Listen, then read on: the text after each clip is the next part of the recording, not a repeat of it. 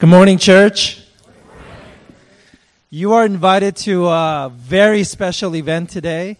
We're going to have a kind of duel, a preach-off between Pastor Bud Palmberg and myself. And the word on the street is he knows the congregation a little bit better than I do. I've only been here. It's my second time preaching.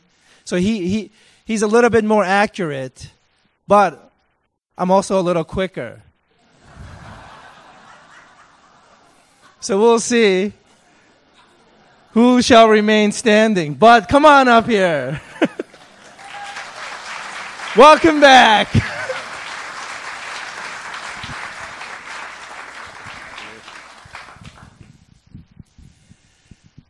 Quicker in the mind or quicker in speech, or I assume you're just quicker in running.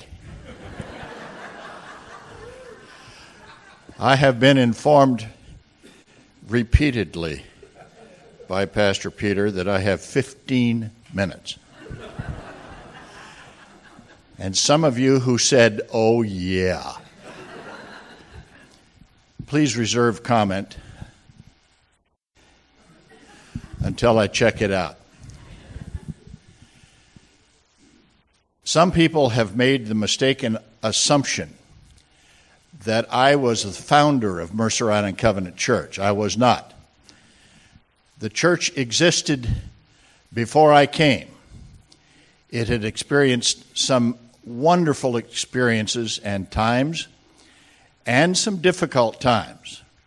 And when I arrived, I became aware of some of the saints that God had already brought here and that were instrumental in causing the church to be formed. There's one couple I want you to know, Arnie and Betty Holing.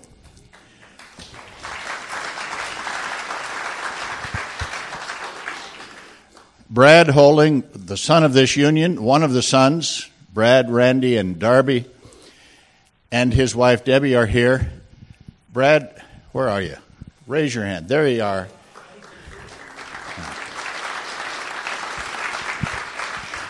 And Betty Holing, that dear lady, is here.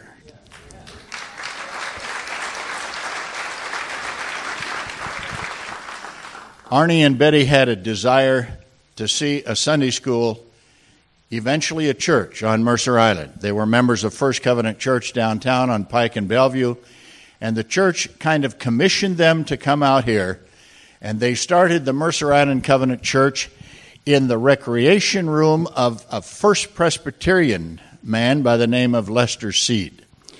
There was a small congregation that gathered. There they are. That's the entire beginning of Mercer Island Covenant Church. They soon moved to the VFW Hall, which you know is across the street from the Roanoke. I don't have a picture of that.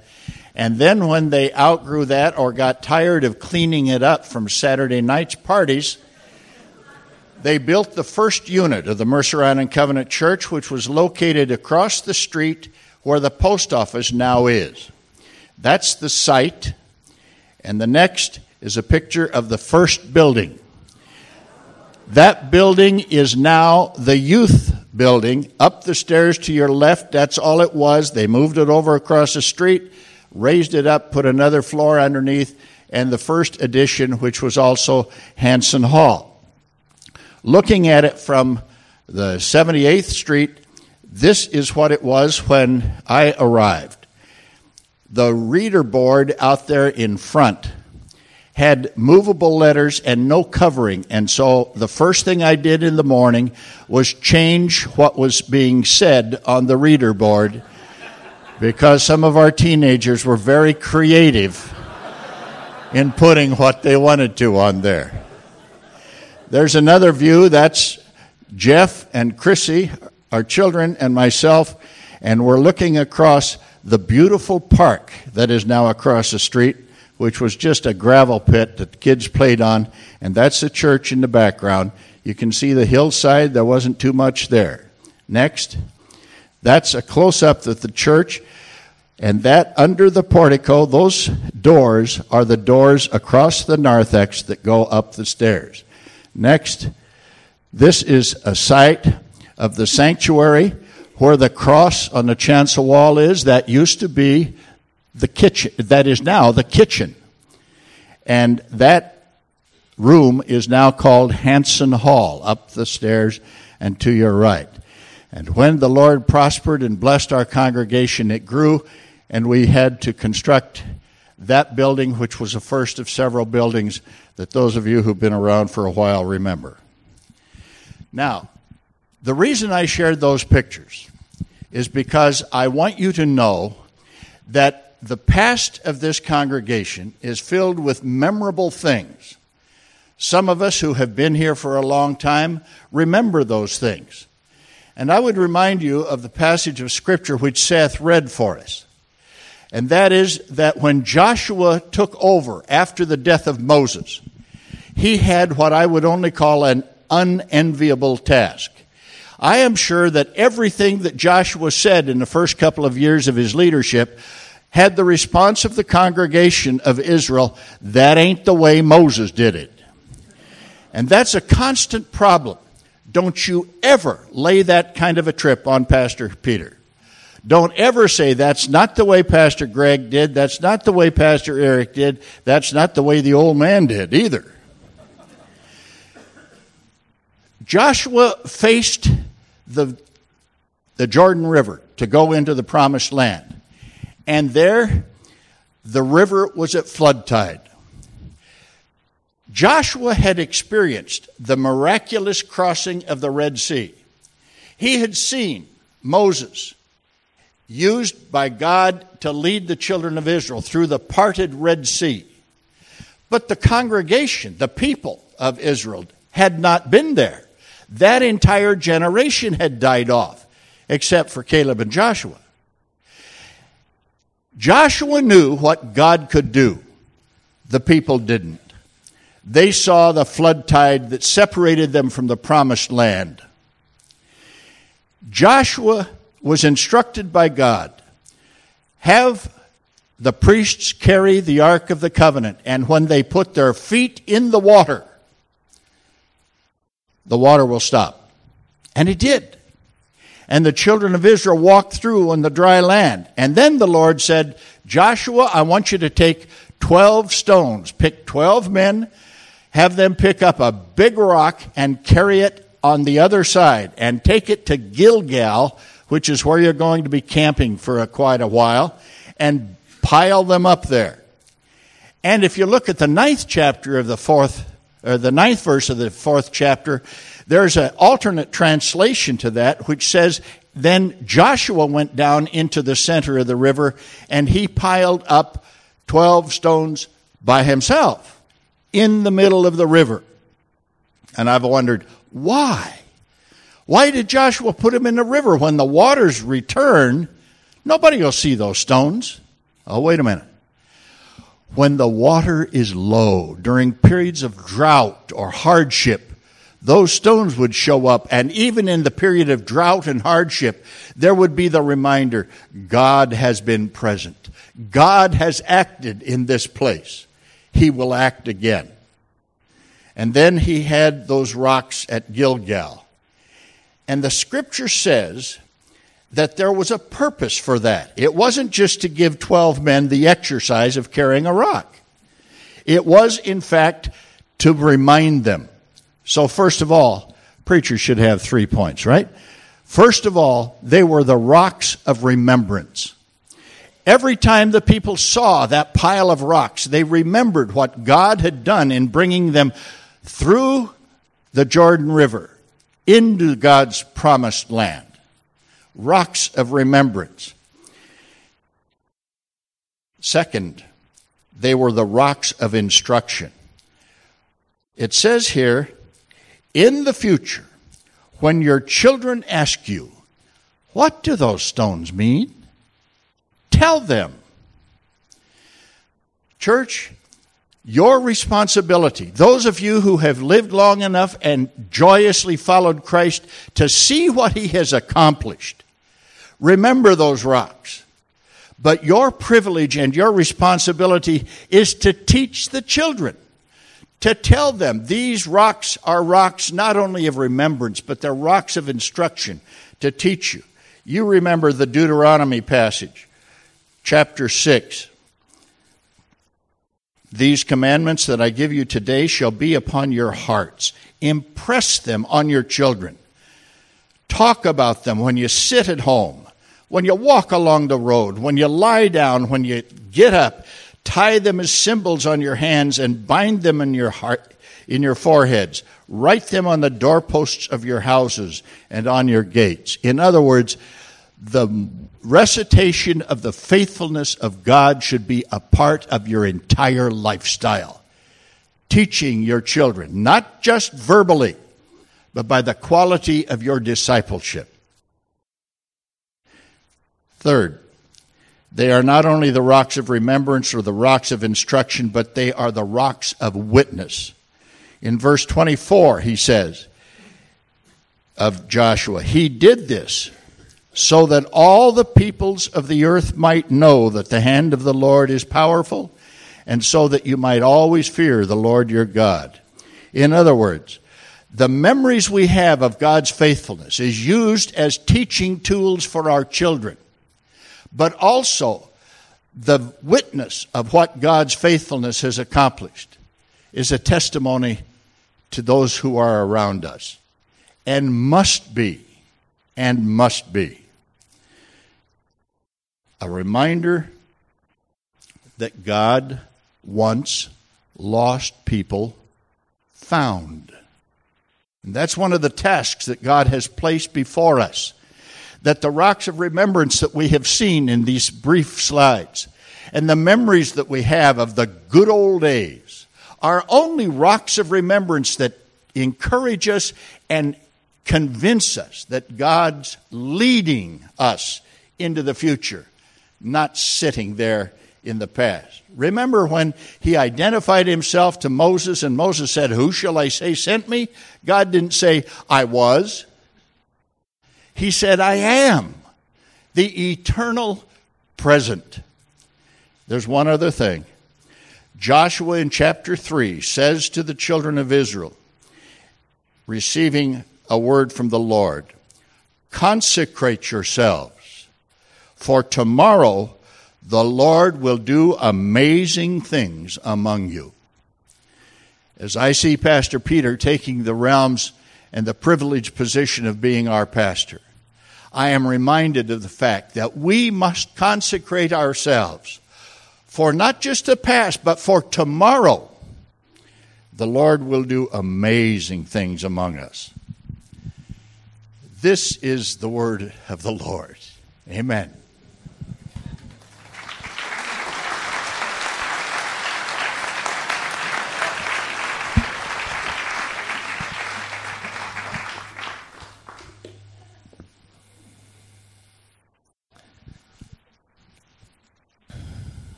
When I was praying about coming to this church or not,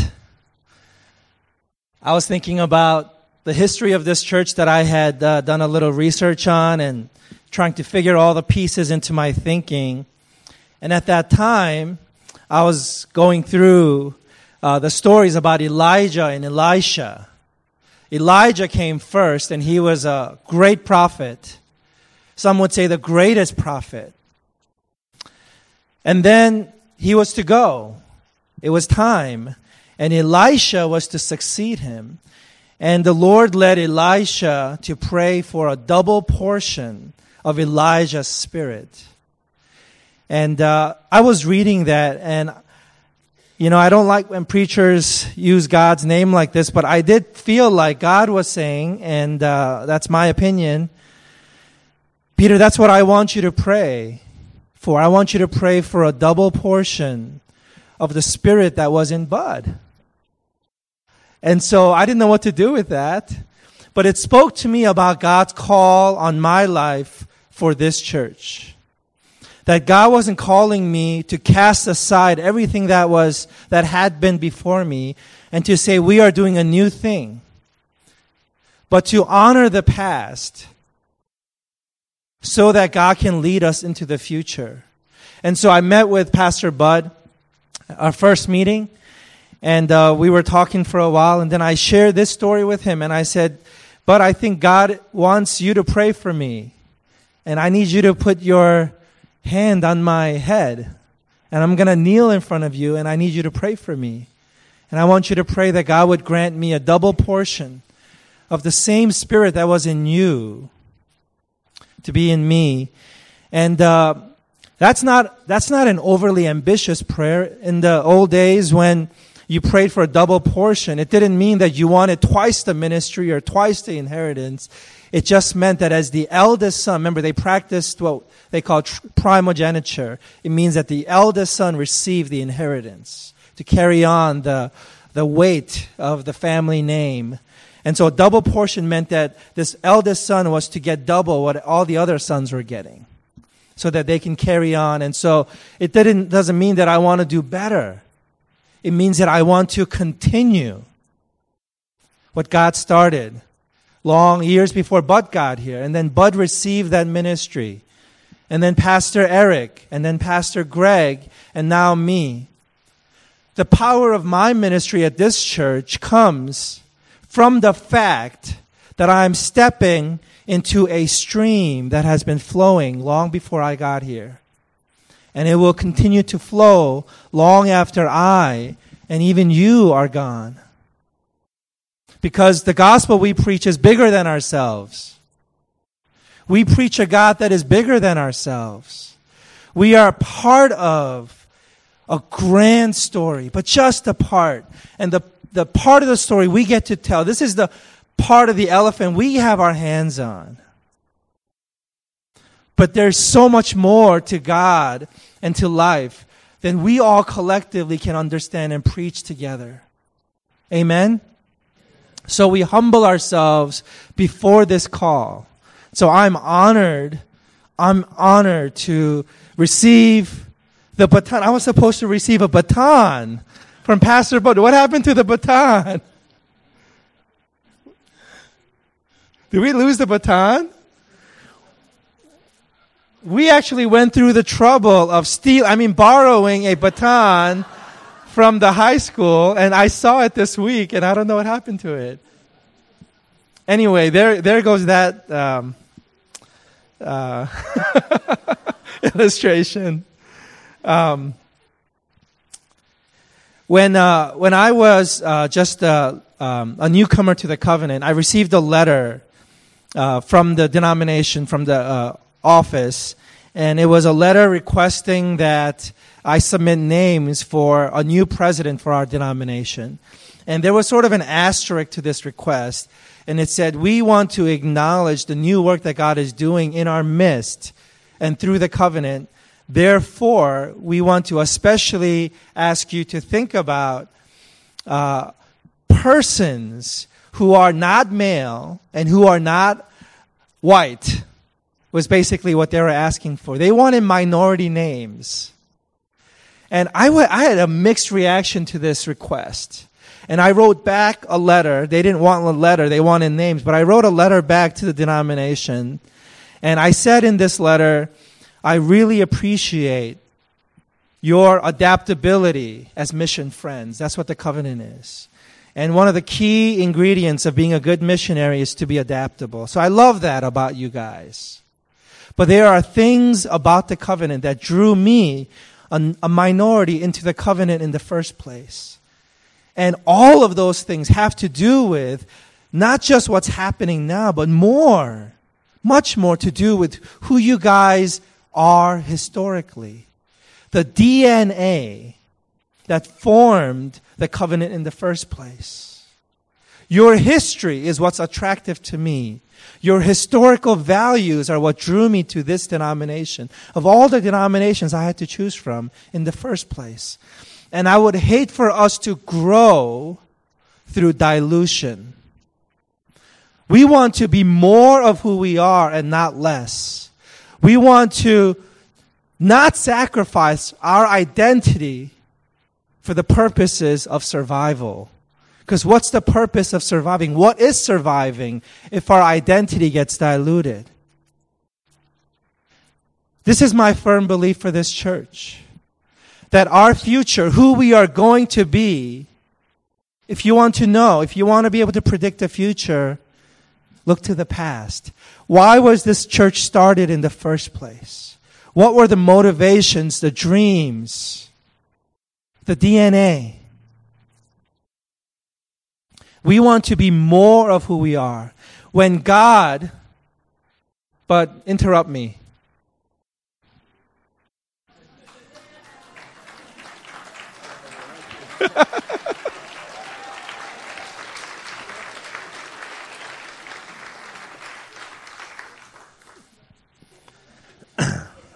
That was not the original baton. That was a rolled up piece of construction paper. But lucky for us, we have lots of engineers.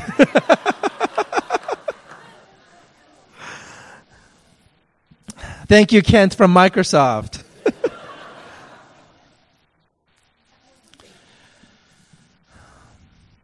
There are reasons that this church was started. And when God wants to change us, either individually or collectively, the problem is not that He wants us to be other than we are. The problem is that we are being less than we are.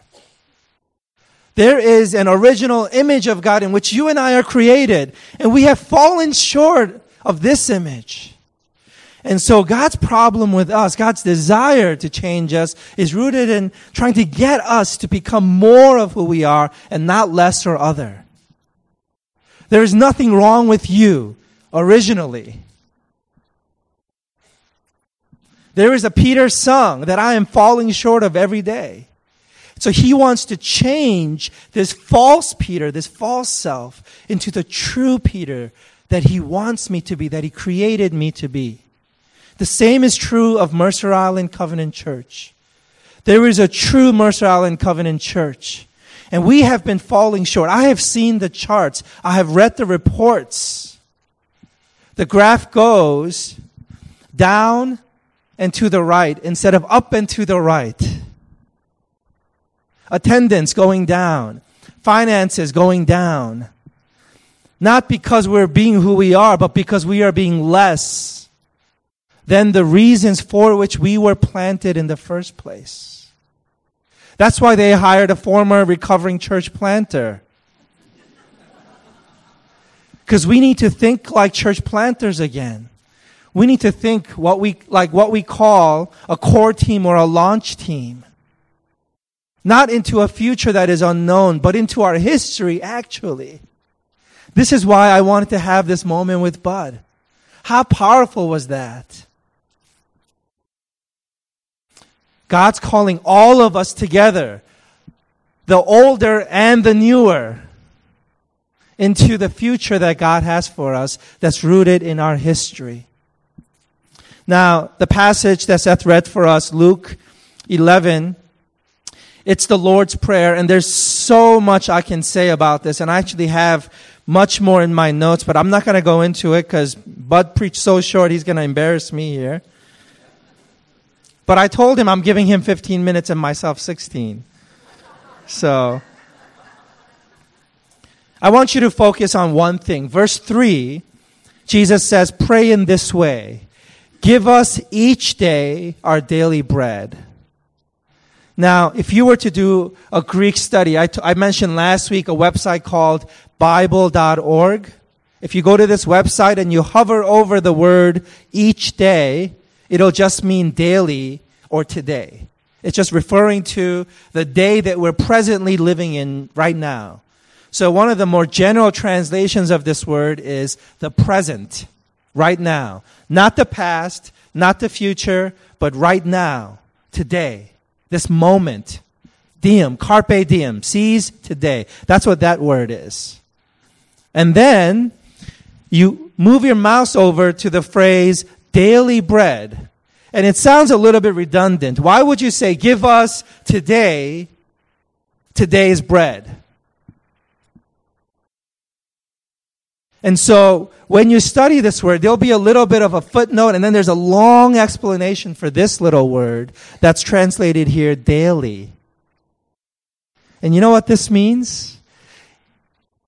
The folks who write Greek lexicons will tell you this word is an eschatological word. Eschatological means having to do with the end times.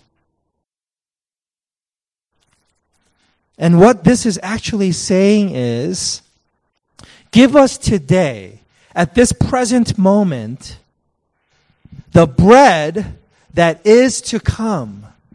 It has a future eschatological sense to it. It means today, God, I want to taste of the bread that is to come. Now, historically, the Lord's Prayer has been translated sort of to begin with God's kingdom. God, you are worthy of our worship. Let your kingdom come. Let your will be done on earth as it is in heaven. Now that we got all that spiritual stuff out of the way, let's get to the real business and give me some bread. And it's sort of an interruption in thought. Yeah, kingdom stuff, all that is great for tomorrow, but today I need bread. Do you hear that, God? That's my stomach. I think that's actually a pretty misleading interpretation. Jesus is saying, God, may your kingdom come. May your will be done on earth, that is today, as it will be done, as it has always been done where you are. So bring your kingdom to earth today. And give me today a taste of the kingdom that is to come.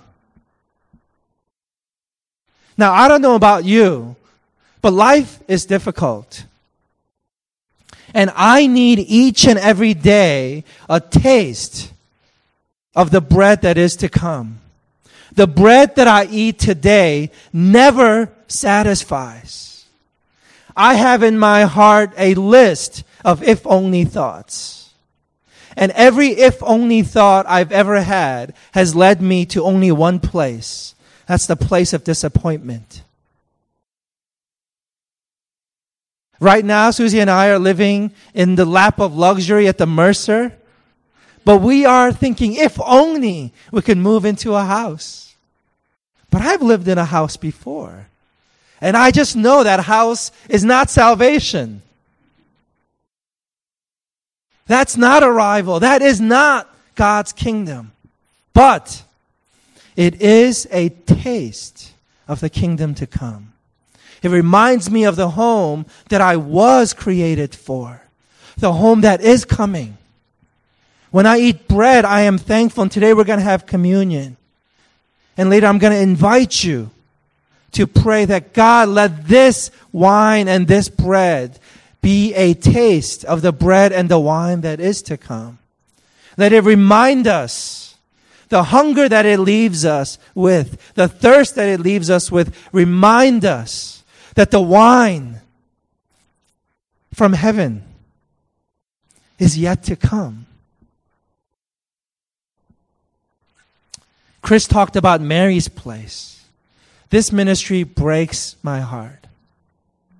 I can't imagine as a dad, as a husband, my wife, with my 4 little girls, homeless. That is an unthinkable thought to me. And a part of me says, what's the point? It's just a week. They're sleeping in a church building. It's not a house. But I know it's worth it because it is a taste. A taste. And so this is the whole point, I think, of the Lord's Prayer. That we pray for a taste that is to come. Now, daily bread is great. Memories are wonderful. History is absolutely necessary for the future. But if you live in a place of gratitude only, you cannot go into the future. Yes, we are thankful. Yes, we remember, but just as Bud said, we remember so that we can have faith and hope for the bread that is to come. You and I, we are present today so that we can bring about the coming kingdom. The chairs we sit in are not comfortable enough. The room that shelters us, it's not warm enough. The relationships that we have now, it's not loving enough. There is more to come. There are greater things to come, and this is why we work and live and move and have our being. This is why we exist and persist as a church for the kingdom that is to come. And as a church, we preach Christ because ultimately every bread we taste, every bread that is broken for us is insufficient. He is the bread of heaven, the bread of life that was ultimately broken for you and I. And until we meet face to face, everything else serves at their very shining best as an arrow pointing to the bread that is to come.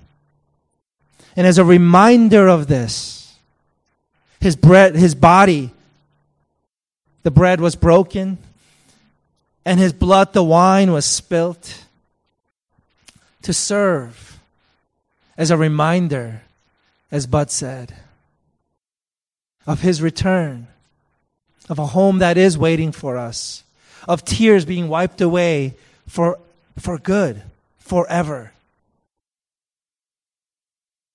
Many of you work very diligently every day. Doctors and lawyers and engineers, and moms and dads. All of us, we work not because there's ultimate meaning in our jobs or in the people that we help right now, only so that they suffer again. But we work hard so that they might experience a taste of the kingdom that is coming. And that, my friends, is worth it. Psalm 34:8 says, "Taste and see that the Lord is good."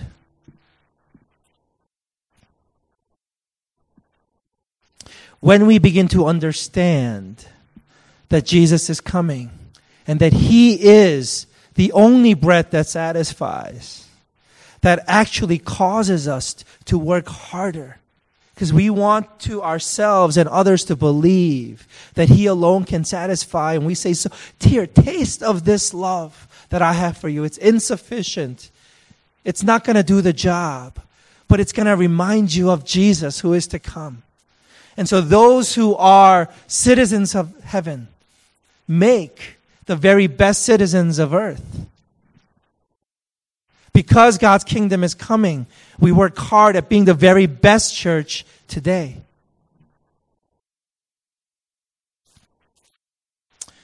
Church, I want to remind you that we have a past. It's a wonderful past, and without the past, we would not be.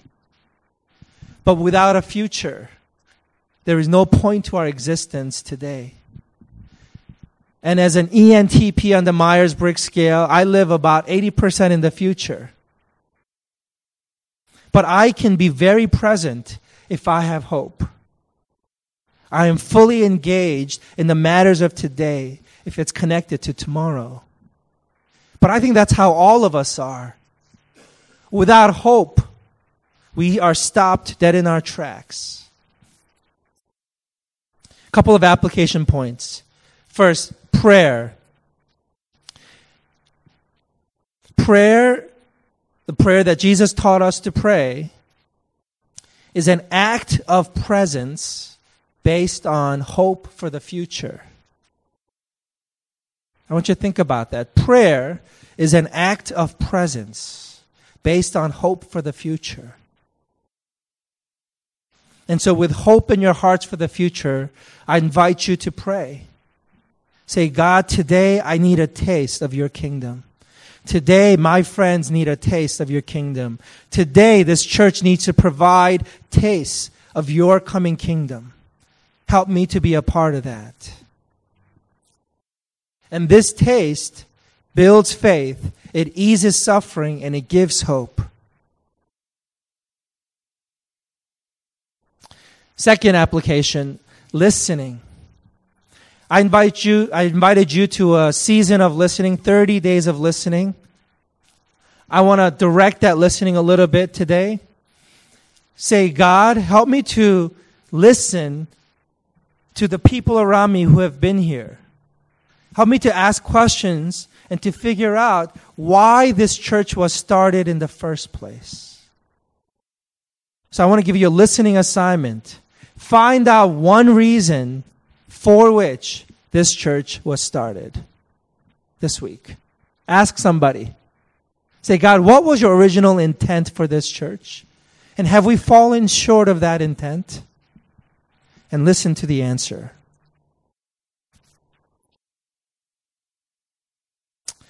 On the night in which our Lord Jesus Christ was betrayed,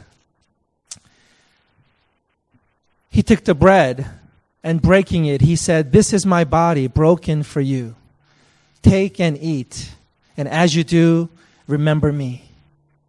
And then after the meal, He took the cup and He said, "This is my blood poured out for you. Take and drink. And as you do, remember me." Church, I invite you today to partake of communion. We're going to practice an old 5th century method called intinction. It means that we take the bread and we dip it into the wine. And when you are ready, take the elements into your mouth. Don't do it unconsciously or subconsciously, but be deliberate about it and taste of the bread. Taste of the wine. And say, Jesus, this is a symbol of your body that was broken for us. And it's a promise at the same time of the bread that is to come. Bread that will permanently satisfy. Wine that will permanently satisfy. Bow your heads with me.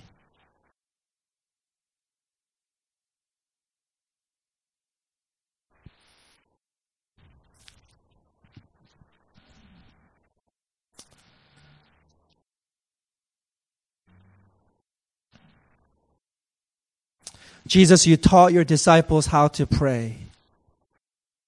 And you taught us to pray, that we would pray and ask for the coming of your kingdom, not just in the distant future, but today. That your kingdom would come today. That this eschatological future would be realized in part today. And we are thankful that we can embody the reality of this kingdom through our small and big acts, through our words and our silence, through our hopes and our dreams, through listening and speaking. And today we remember you, that your body was broken for us so that we might have this taste.